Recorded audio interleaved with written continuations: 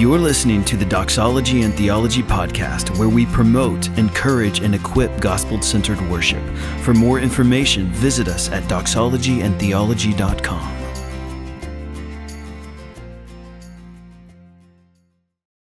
Well, it's a huge honor and privilege for me to join you in this conference.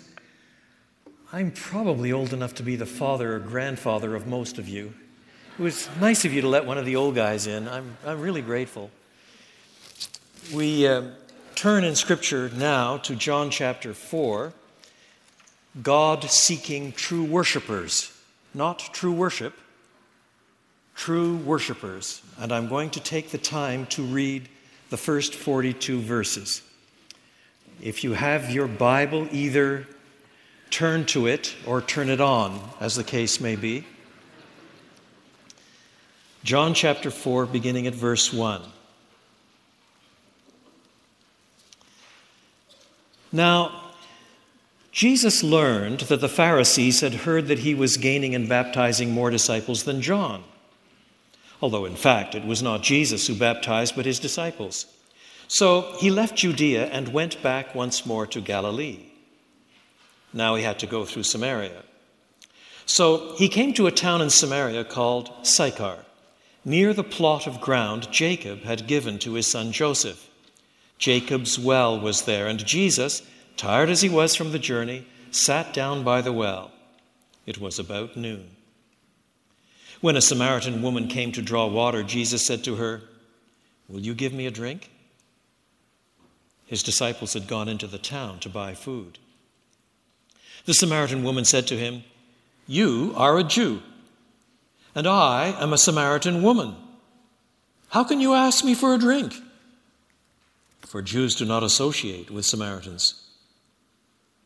Jesus answered her, "If you knew the gift of God and who it is that asks you for a drink, you would have asked him, and he would have given you living water." "Sir," the woman said, "you have nothing to draw with, and the well is deep. Where can you get this living water? Are you greater than our father Jacob, who gave us the well and drank from it himself, as did also his sons and his livestock?" Jesus answered, "Everyone who drinks this water will be thirsty again. But whoever drinks the water I give them will never thirst.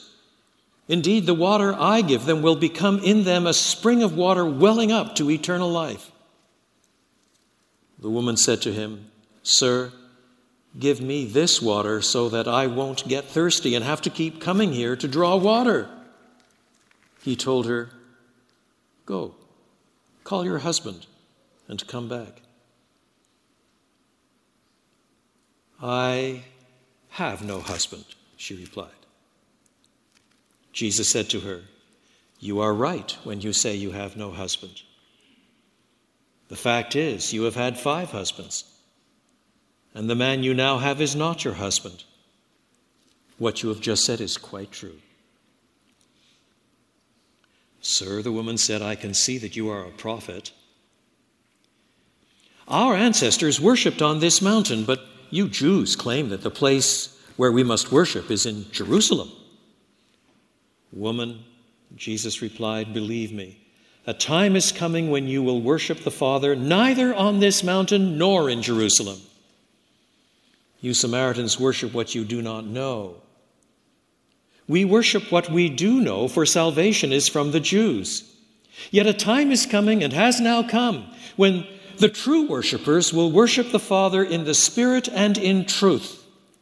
For they are the kind of worshipers the Father seeks.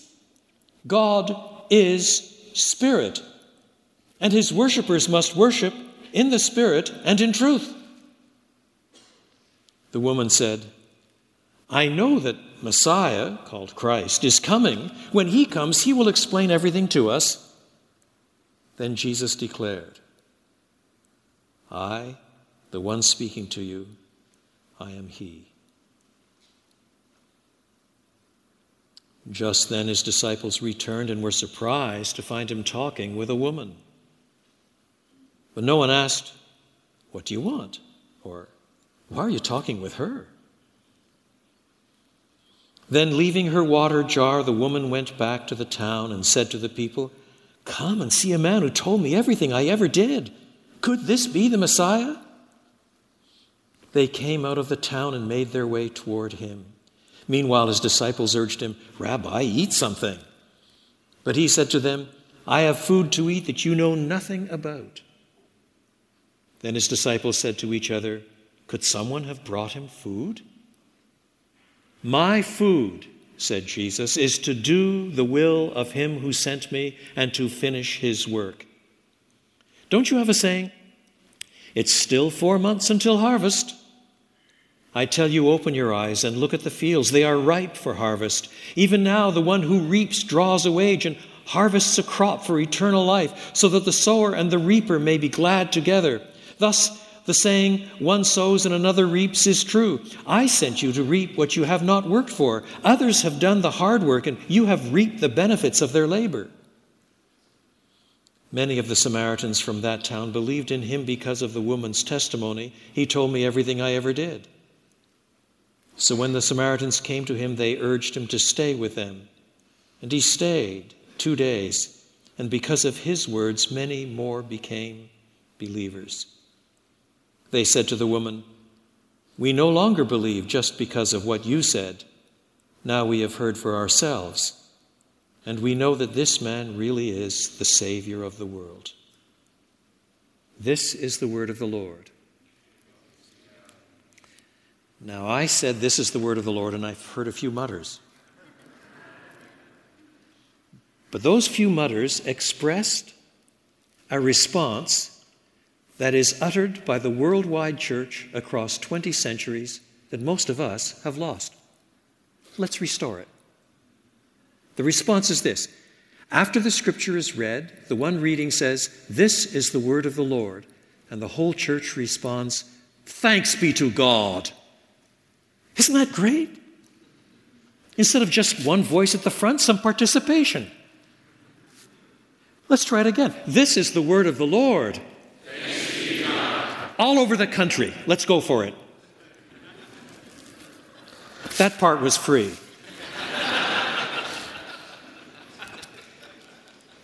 The account of the conversion of the Samaritan woman of John 4 is full of interest on many fronts. For a start, John undoubtedly intends us to see a contrast between Nicodemus in the previous chapter and this woman in the 4th chapter. He was learned, powerful, respected, orthodox, theologically trained. She is unschooled, without influence, despised, capable only of folk religion. He was a man, a Jew, a ruling member of the Sanhedrin. She is a woman, a Samaritan, a moral outcast, and they both need Jesus. And I don't think we'll come to grips with what Jesus here says about worship until we see what he says about worship in the context of her conversion.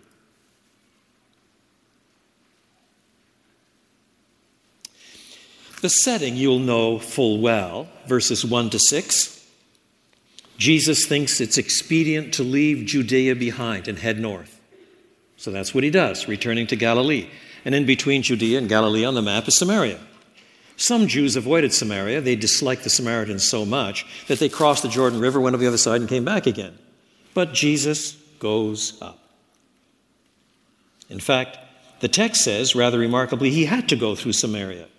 Well, he had to go through Samaria if he was going as the crow flies. He could have gone the other way. So one suspects that this had to has a divine imperative behind it. That is, he's doing his Father's will. This was determined. And so, around about noon, he is at the well in Sychar that had initially come from Jacob. He sat down by the well. The particular word for well that is used is not the ordinary word. There are 2 words that are quite common. One is referring to a well that is full of relatively still water, just picked up by groundwater. The other word is used where there's running water at the bottom of the well, a spring of some sort, keeping it fresh. That's not insignificant for reasons we'll see in a moment. So, now let's follow the storyline in several steps. Number one, a lost soul who pursues material necessities, not spiritual necessities. A lost soul who pursues material necessities, not spiritual necessities. Verses 7 to 15. We read, when a Samaritan woman came to drink water, Jesus said to her, "Will you give me a drink?" There's no bucket, as it turns out. And his disciples have gone away. They usually look after his needs. They've gone to buy food. The woman finds the request doubly surprising. Jesus was a Jew, she a Samaritan. And there was no love lost between the two. The Samaritans, you may recall, were a mixed breed. The northern tribes of Israel had been captured, taken into captivity in 721 BC. The leaders taken off, and then the superpower at the time, Assyria, brought in people from other countries, and they intermingled, and as a result, the religion became really quite inconsistent and broken. So at this time, the Samaritans believed the Pentateuch, the first 5 books of the Old Testament, were the Word of God: Genesis, Exodus, Leviticus, Numbers, Deuteronomy. The rest of the Old Testament they didn't acknowledge. So all the bit about the rising Davidic kingship and the importance of Jerusalem, they didn't believe any of that. What they believed was that when they first came into the Promised Land, then where they entered at Shechem and Mount Gerizim and Ebal, where people sang antiphonally back and forth the blessings and curses of God, that was really the appropriate place to build a temple. So in due course, they built a temple. In the 2nd century before Christ, the Jews went in and smashed it. So for racial reasons, for religious reasons, for competitive reasons, the Jews and the Samaritans could barely be civil with each other. When it says they had no dealings with each other, the expression used means they didn't even use utensils together. They wouldn't share a spoon, let alone a straw at McDonald's. And yet this man is a Jew who, in addition to being a foreigner, is asking something from her, a woman, not socially done, using utensils, a bucket, that would be then shared. You see, on every score, this is fairly outrageous behavior. What she doesn't know about Jesus on the point is a pair of things. First, Jesus is very good at breaking social taboos. You don't have to read far in the Gospels before you find him doing it all the time. Friend of sinners and publicans and street women. Unbelievable. Moreover, Jesus was so powerful, so transformative, that far from being contaminated by uncleanness, he cleaned the unclean. That was the point of half of the leper stories. He touched the lepers, which you weren't supposed to do, and he didn't thereby become unclean. They became clean. He comes into our broken lives, and instead of being contaminated, he purifies. She understood none of that. Verse 10, Jesus' initial response is wonderfully ambiguous. If you knew the gift of God and who it is that asks you for a drink, you would have asked him and he would have given you living water. As opposed to dead water? Yes. Do you see? Living water was one of the ways they spoke of moving water, fresh water, spring water. And of course, that's what lay at the bottom of this well. That's why this particular word for well was chosen. He would have given you fresh, living, spring-fed water. But at the same time, as the narrative goes on, this living water turns out to be not stuff at the bottom of the well after all. It's water that gives eternal life, transformed life. This, of course, depends on an Old Testament background that this woman wouldn't have picked up, not with her Samaritan background, but John's readers are supposed to pick up. Jeremiah 2:13, my people have committed 2 sins. They have forsaken me, the spring of living water, and have dug their own cisterns, broken cisterns that cannot hold water. Our rejection of God does not mean nothing. It means we choose other gods. That's called idolatry. And all those idols produce no life at all. Or Zechariah 14:8. anticipating the end times, living water will flow from Jerusalem. Here the living water is the satisfying eternal life mediated by the Holy Spirit that only Jesus can provide. She catches none of this. Sir, you have nothing to draw with, and the well is deep. No, it was about 100 feet. It's still about 100 feet. You can go and visit it to this day. It's about 100 feet down. And you don't have a bucket, and you're offering me living water? And then a taunt. You're making this offer, but are you such a hot shot? Are you greater than Jacob who gave us this well and drank from it himself? Provided enough for his livestock? She's really saying that he's pompous and empty. Jesus doesn't back down. Everyone who drinks this water will be thirsty again. But whoever drinks the water I give them will never thirst. Indeed, the water I give them will become in them a spring of water welling up to eternal life. Doesn't Isaiah 12 say that with joy God's people will draw water from the wells of salvation? The imagery is already rich in the Old Testament, do you see? They will never hunger or thirst, Isaiah 49 says. Or in the well-known words of Isaiah 55, come, all you who are thirsty, come to the waters, and you who have no money, come buy and eat. Come buy money and milk without money and without cost. Why spend money on what is not bread, and your labor on what does not satisfy? Come, listen to me and eat what is good, and you will delight in the richest of fare. Give ear and come to me, listen that you may live. I will make an everlasting covenant with you, my faithful love promised to David. Many, many images of this sort where in food and drink, in water and hope, there are pictures of the salvation still to come when the Messiah shows up. But this woman is blind. She has no resonance with any of these texts. She's still thinking at the material level.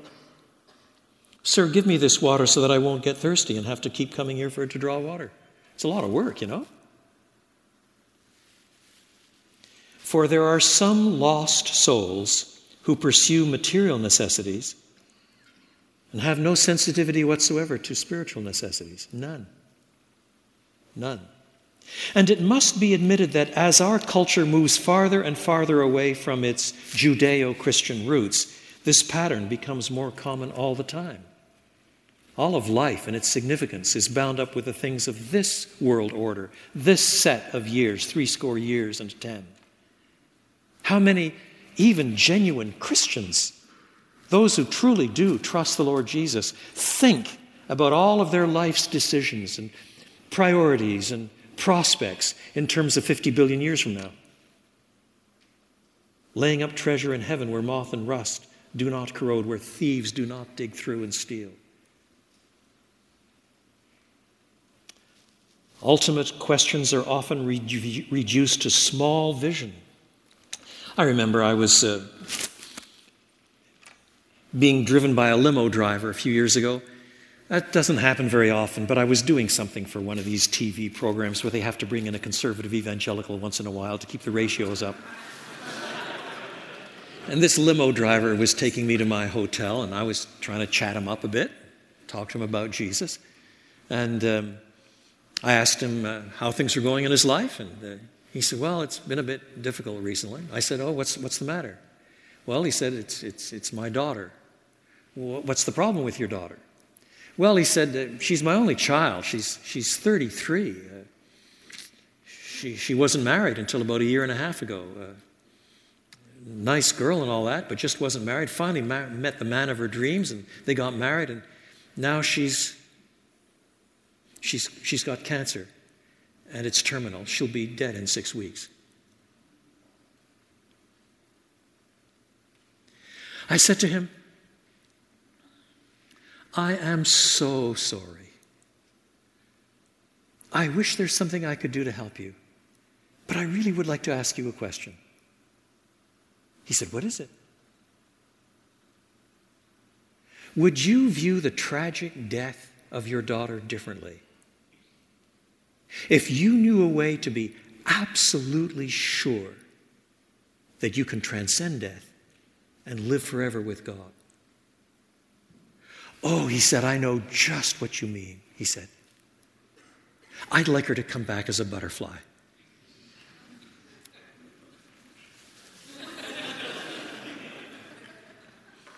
All my brilliant steps, methodical evangelism, passed each other like ships in the night. Different planets we were on. Don't you find that in Christian witness increasingly in this biblically illiterate age? Almost no points to hang on to anywhere, do you know? And it's partly because everything is bound up with this age. It's bound up with this vague notion called spirituality that's got nothing to do with the Holy Spirit. It's all got to do with my truth and has nothing to do with the truth. Just like this poor wretch of a woman. Here then is something we must learn about worship. Many people pursue the wrong thing, even in worship, as we'll see. Number 2, a lost soul who pursues self-distancing theological debate, not personal self-exposure. Let me repeat that. A lost soul who pursues self-distancing theological debate, not personal self-exposure. If you don't understand what I'm talking about, just look at verses 16 and 20. That's what it says. Jesus seems to change subject abruptly. He tells her, go, call your husband and come back. Bang, out of the blue.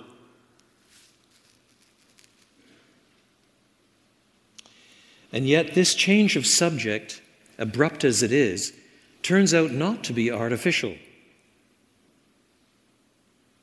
The Samaritan woman has failed so far to see who Jesus is, or the nature of the gift, the living water that he is offering. Here Jesus is saying, in effect, that she also misunderstands the true nature and demands of her own need, the real nature of her self-confessed thirst. She is aware of thirst, but it's a physical thirst. She does not even acknowledge the real nature of the deepest thirst that human beings can have, thirst for the living God. She sees none of it. And she's not going to see it until she comes to grip with her sin. She's not going to see it. Of course, by saying this, not only is he putting her ever so gently into a really embarrassing position, but he's also displaying something of his own power. How does he know her background? He just met her. I have no husband, she replied. How might Jesus have responded? He might have said, you lying lady. Can't even tell the truth, huh? No wonder you're damned. But it's amazing how gentle he is. You are right when you say you have no husband. The fact is you've had 5. And the man you now have is not your husband. What you have just said is quite true. Jesus is able to put his finger on the sin and force her to see it without being mean.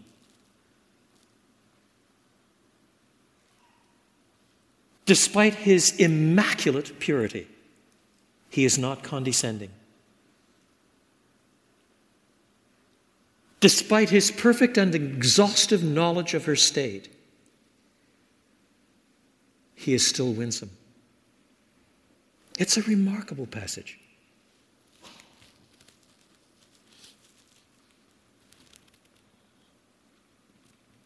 Sir, the woman said, I can see that you are a prophet.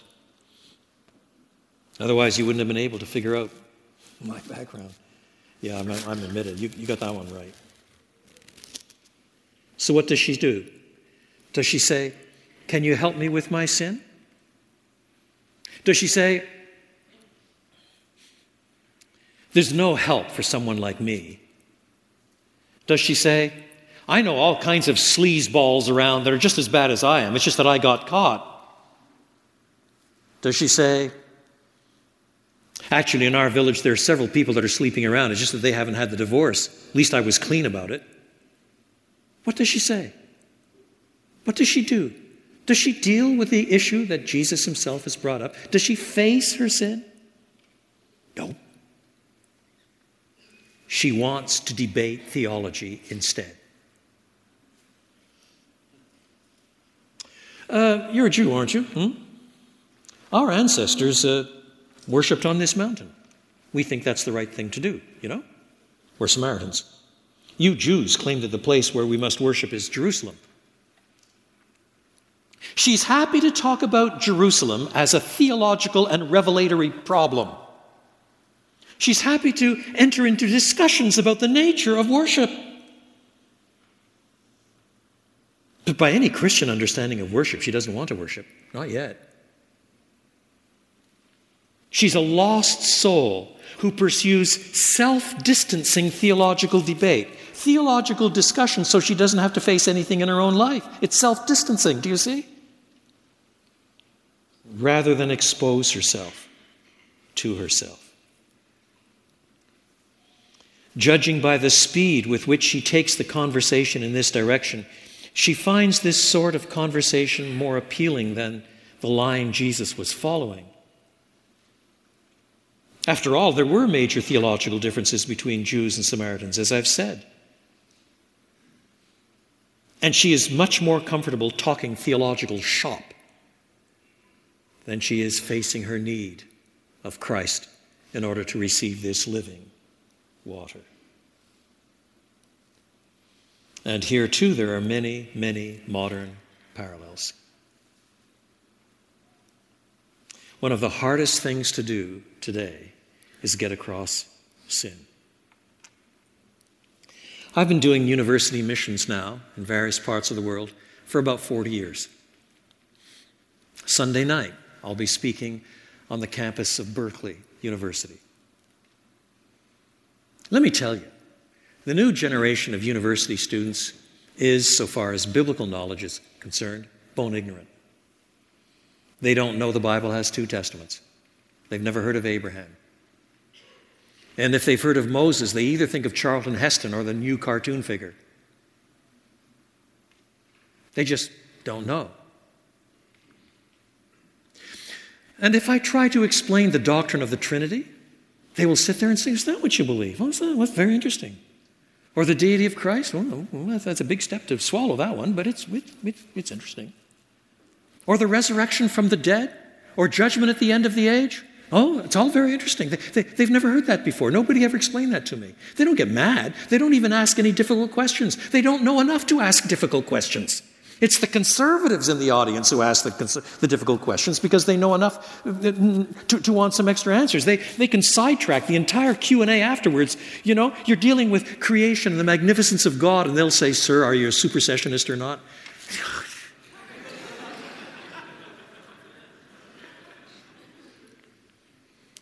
But the non-Christians don't ask the difficult questions. The only thing that really makes them mad, really angry, is talk about sin.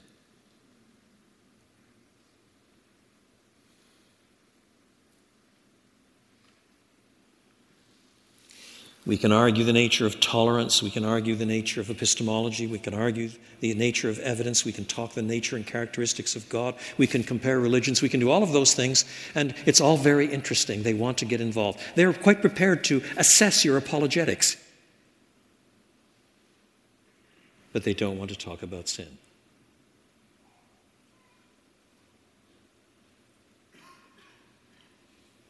And I don't think you can actually talk about worship until you can talk about sin.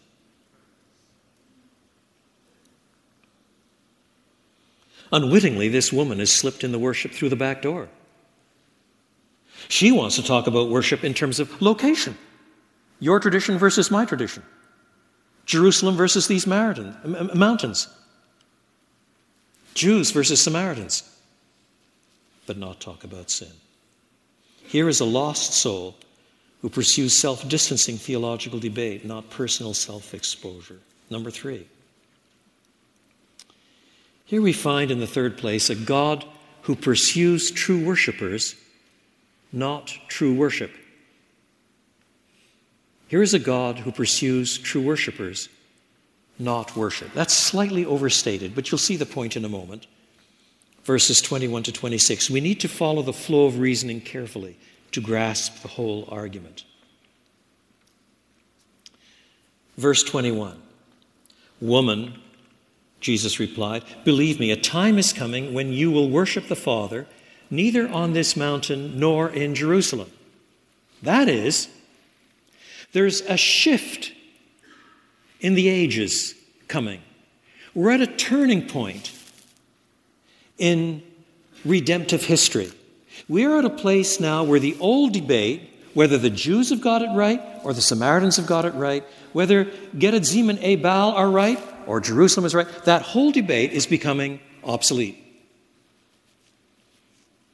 Because that entire debate turned on where God had designated the special place where he would meet with his people. Jesus then adds, verse 22, nevertheless, in terms of that old debate, he says, in effect, you Samaritans are wrong. You worship what you do not know. It's possible to worship wrongly because you don't have a true knowledge of the living God. The implication is that for worship to be valid, the one you are worshiping must be the God who is there. You can have false worship that is astonishingly professional and entirely empty.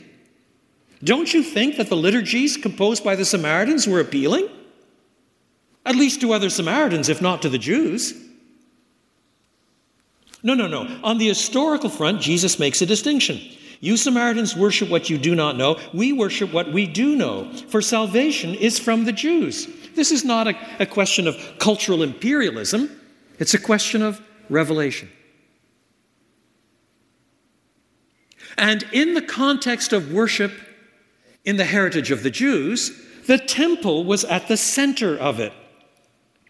The Jews were supposed to gather in Jerusalem 3 times, sometimes 4 times a year for the great feasts. And people approached God by the sacrifices that God himself had ordained, by the priestly system that God himself had set forth, descendant from Aaron, by the sacrifice that God himself had prescribed on Yom Kippur, the Day of Atonement, which could be sacrificed in front of the temple, but whose blood could only be brought in by the designated high priest beyond the veil, onto the top of the Ark of the Covenant, once a year on the prescribed day, only by one man. It was all structured and ordained. And Jesus implicitly says, so far as the past is concerned, that was the context in which corporate worship was to be undertaken. It was undertaken within the structure of what we now call the Old Covenant. But after all, 600 years before this takes place, Jeremiah had predicted the coming of a new covenant.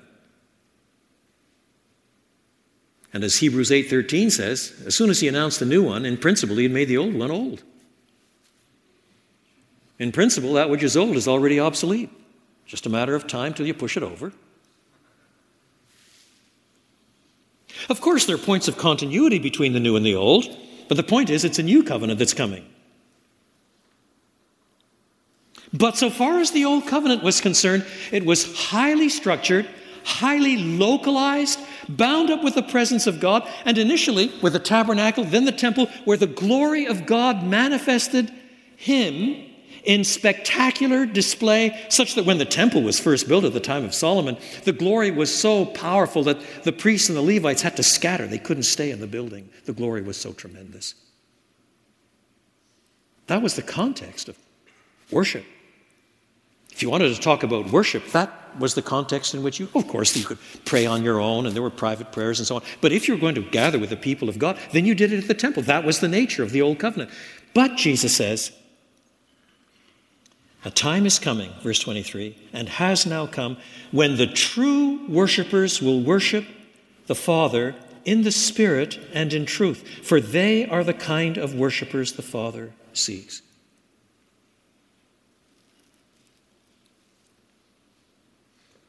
What does that mean?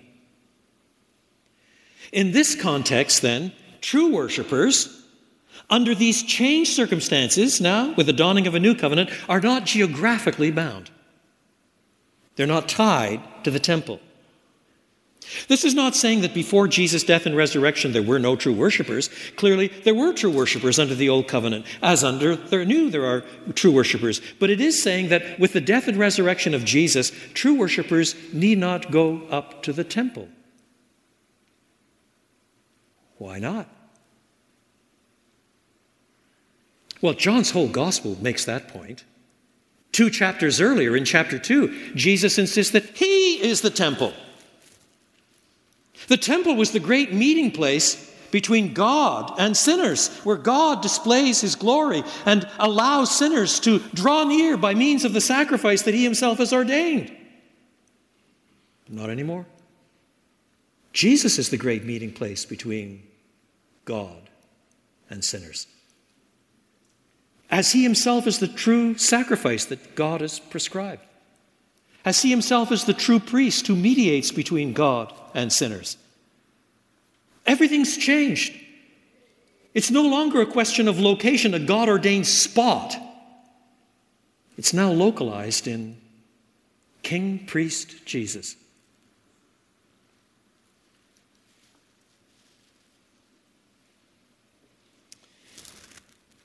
Worship in spirit, in the Spirit, not merely genuinely. We often quote these words, "Lord, grant that we might worship you truly today in spirit and in truth," meaning roughly with authenticity. I don't think that's the point of this expression at all. It turns in part on what is meant by the next verse, verse 24. God is Spirit. This is not simply saying that God is a spirit, as if it's giving some sort of ontological shape to God. He is not matter, he is spirit, something like that. Nor is this a complete description of his metaphysical properties or something of that order. Rather, in the context, it is saying that God is incorporeal. He's not localized. He's not domesticated. Not even domesticated by the temple that he himself ordains. Solomon understood that. At the dedication of the temple 1,000 years earlier, he prayed, "God, even the highest of heavens, the heavens of heavens, cannot contain you. How much less this house that I have built?" You see, the constant danger with a corporeal temple was that you start thinking that God is localized. But God is not localized. He's spirit. You can't domesticate him.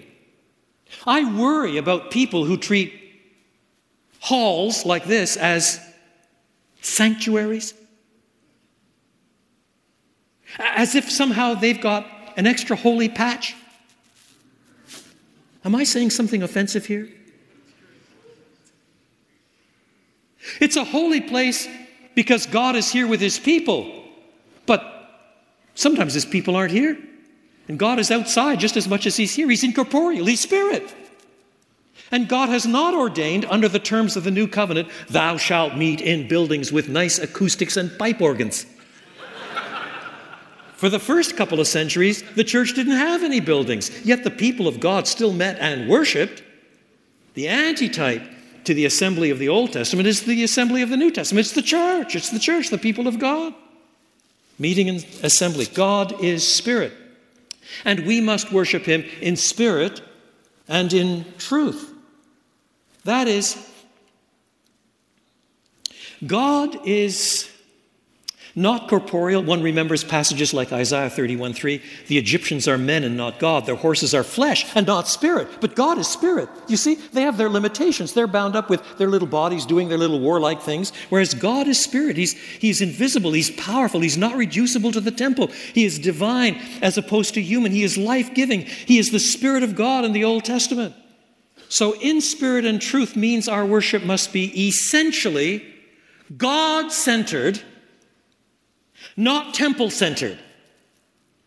Essentially God-centered in terms of the covenant that he himself has disclosed, under which we live and die. God, who has disclosed himself in Jesus Christ, Now, under the terms of the new covenant, the Word made flesh, the ultimate exposition of what God is like. The one, John 14 says, who is the truth. We must worship in spirit and in truth. So true worshipers, Jesus says, are being released from a style of worship focused on the temple. After all, Old Testament prophets spoke of a time when the whole earth would be full of the knowledge of the Lord as the waters cover the sea. And in the spectacular vision of the New Jerusalem in Revelation 21 and 22, the whole city of Jerusalem is built like a cube.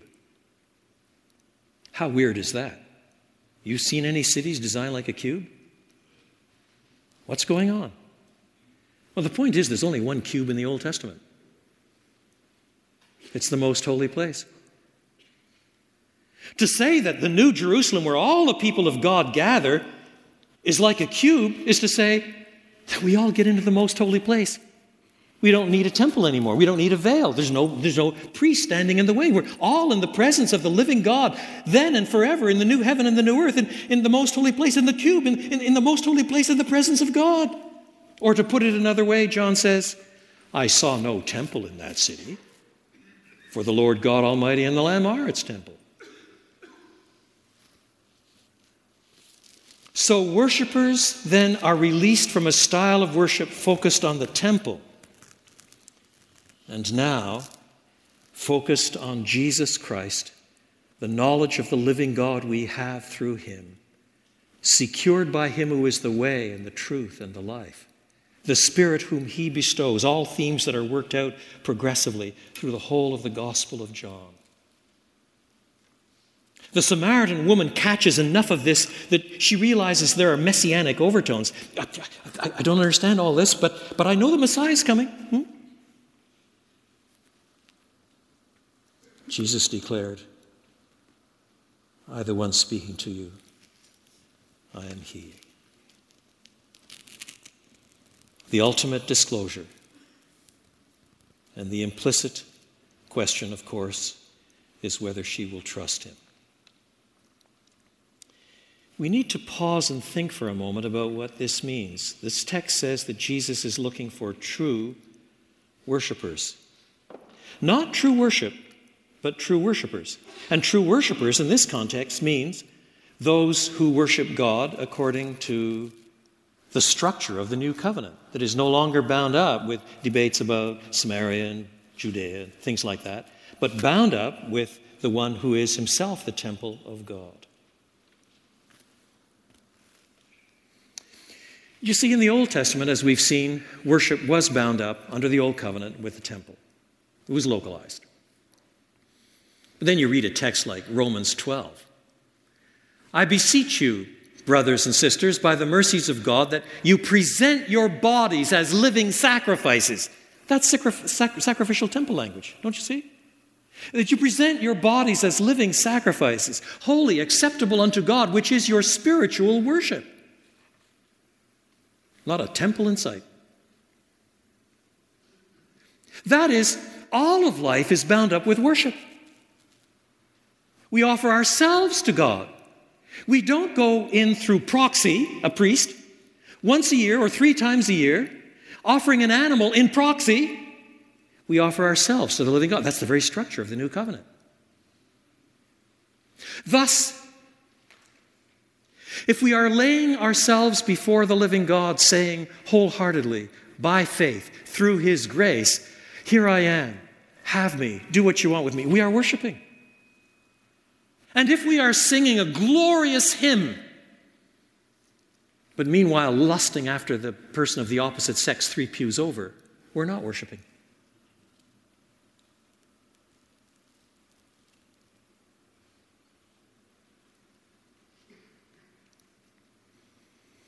When God says he's seeking true worshipers, he means not only worshipers that understand this shift in the covenant, so that everything is focused on God as he disclosed himself in Christ on the cross,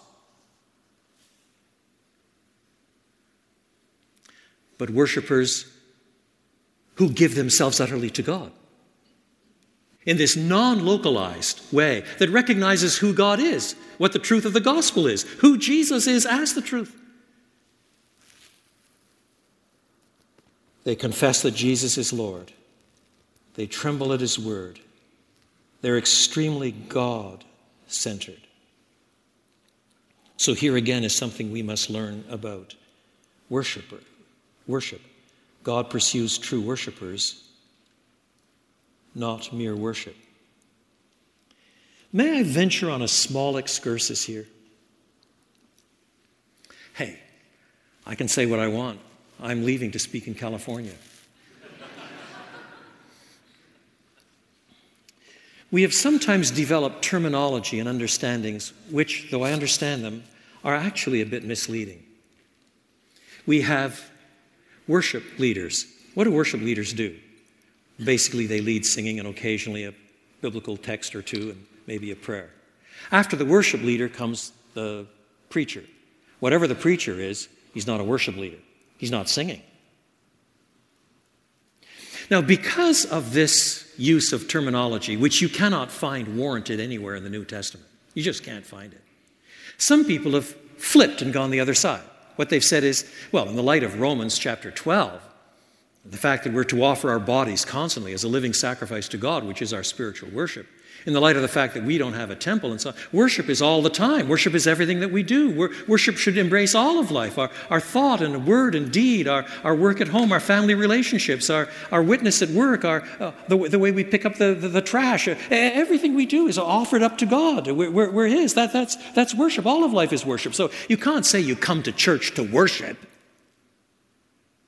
So you ask back to these folk who have flipped the switch the other way, and you say, what do you come to church for? And they say something like, well, for edification, to edify one another. So does that mean, therefore, that we worship all week, then when we come to gather as a church assembly, we don't worship, then we edify one another? There's something wrong with that somewhere, too, don't you see? No. The biblical model, it seems to me, is something like this.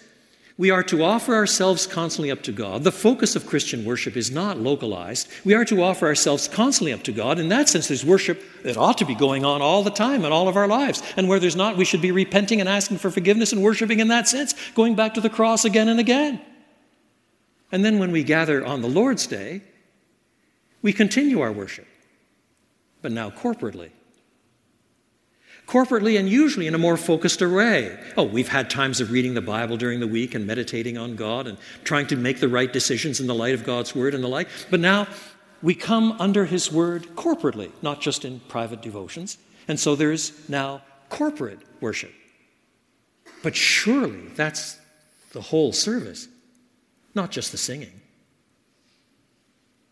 So, do we worship God when we stand up to sing? Then we sit down, the pastor opens his Bible and he starts to preach and we stop worshiping, then we're just learning and getting edified. Or surely, we worship as we hear the word of God and remember Him who has said, to these will I look, they who are humble and of a contrite spirit and who tremble at my word.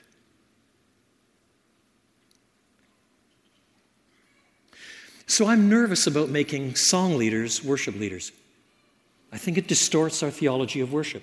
It reduces it into something too small. To worship is to sing. Well, God knows it's a big place for singing in Scripture, both under the Old Covenant and the New. That's not my brief to talk about that, but much more could be said. But to reduce that then to worship is to miss the sweep of what Jesus says in a passage like this. It's to miss the sweep of Romans 12. It's to miss the change in the structure from the Old Covenant to the New. Do not think of yourself as a worship leader unless everyone who leads in any respect the people of God in corporate worship are also worship leaders, including the person taking up the offering and the person who's preaching and the person who's reading the announcements. You're gathered together as the people of God to edify one another under the lordship of Christ, renew your covenantal vows, and all the rest under the hearing of the Word of God. And you worship corporately.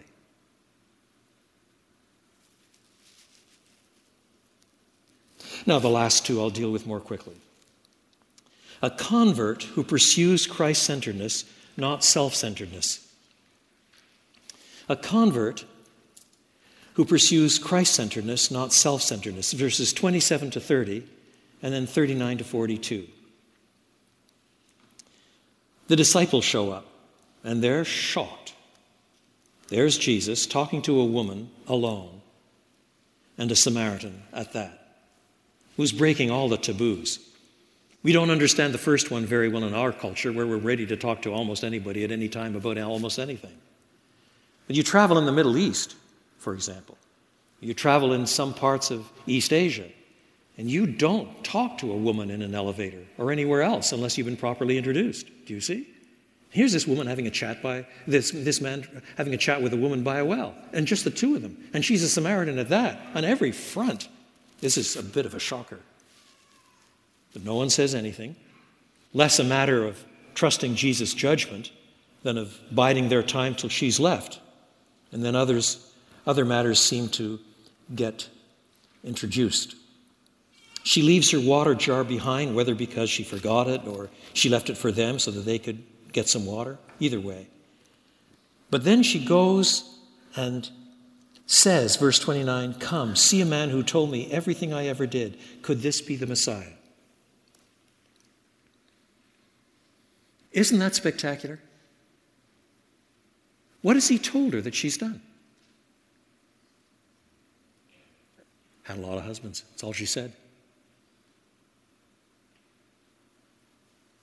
But for her to summarize that conversation with Jesus in terms of, come and told me a man, come and meet a man who told me everything I ever did,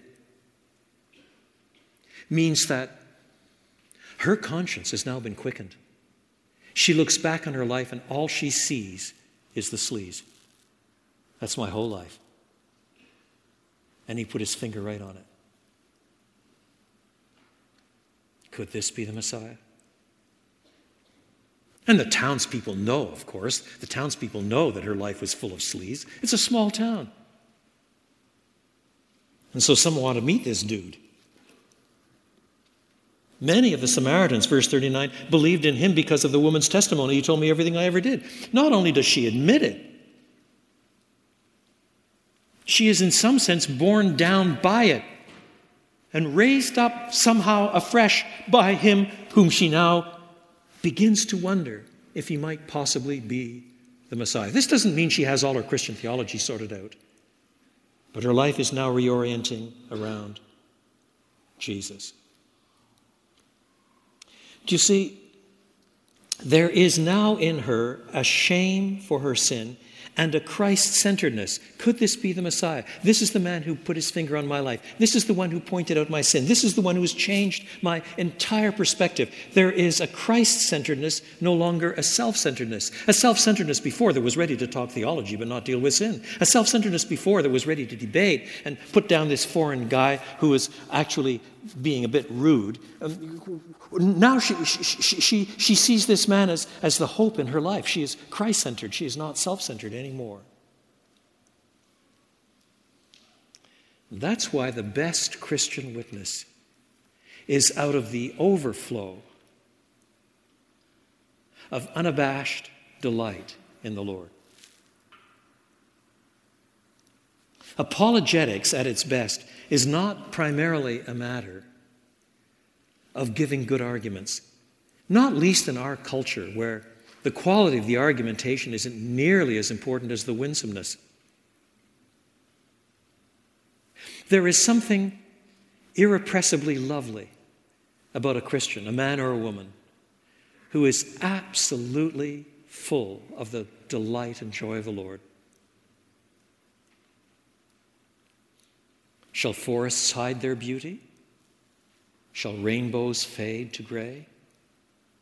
Shall mountain streams stop dancing? Shall lambs forget to play? And shall I keep silent at grace beyond degree?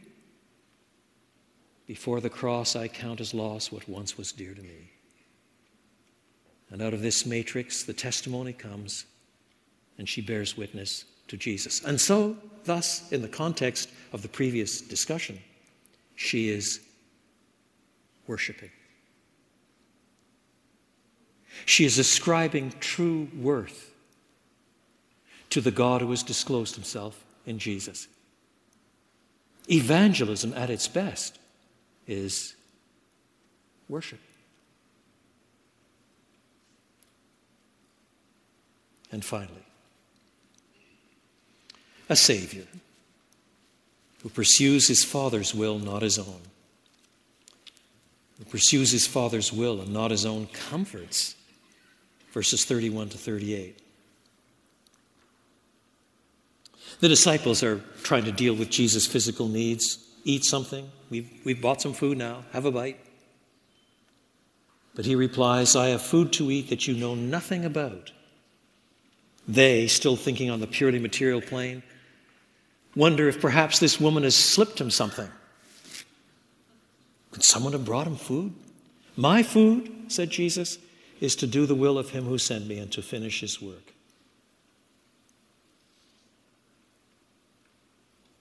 Sometime when you have leisure, read through the Gospel of John and mark all the places where it's very clear that Jesus' purpose in coming was to do his Father's will. End of John 14. The world must learn that I always obey him. Gethsemane, not my will but yours be done. Here, my food, verse 34, is to do the will of him who sent me and to finish his work. His food, what sustains him, is to please his Father. And you see, in that sense, Jesus worships his Father. That's also clear from the temptation narratives in Matthew's Gospel and Luke's Gospel.